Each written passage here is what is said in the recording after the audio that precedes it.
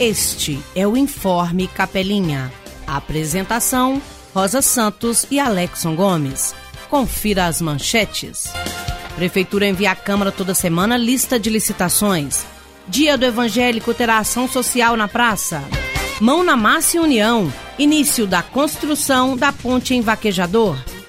A Assistência Social oferta cursos a jovens, adolescentes e mulheres através do Acessuas Trabalho. Prezando sempre pela transparência em seus atos, principalmente em relação aos gastos com dinheiro público, a administração 2017-2020 envia à Câmara Municipal toda sexta-feira a lista das licitações que ocorrerão durante a semana. Vale ressaltar que a licitação é a forma mais adequada de compra de produtos e serviços na administração pública e que na gestão do prefeito Tadeuzinho não houve nem há nenhum tipo de favorecimento a quem quer que seja.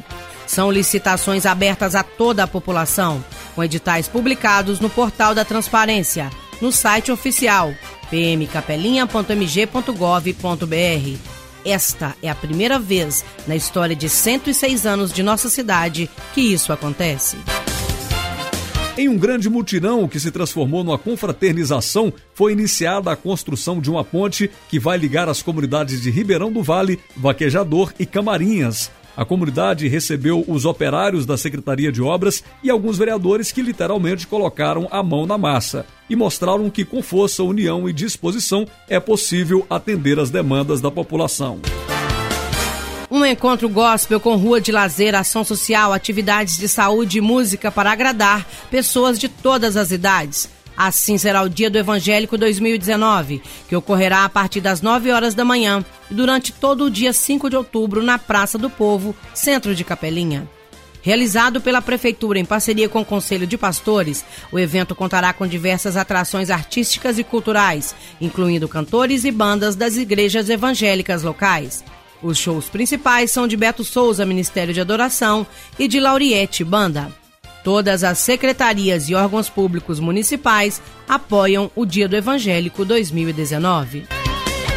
No dia 27 de agosto, aconteceu no Salão Paroquial a certificação da oficina Acessuas Trabalho. Os cursos foram realizados entre os meses de fevereiro e julho no CRAS Pedro Novato, Maria Baiana e Vista Alegre. Foram entregues 246 certificados para adolescentes e jovens e ainda para mulheres do grupo de empreendedorismo. Os temas dos cursos foram Meu Futuro Começa Agora, desenvolvendo minhas habilidades profissionais, vocação profissional e empreendedorismo. Este é o Informe Capelinha. Mais notícias a qualquer momento.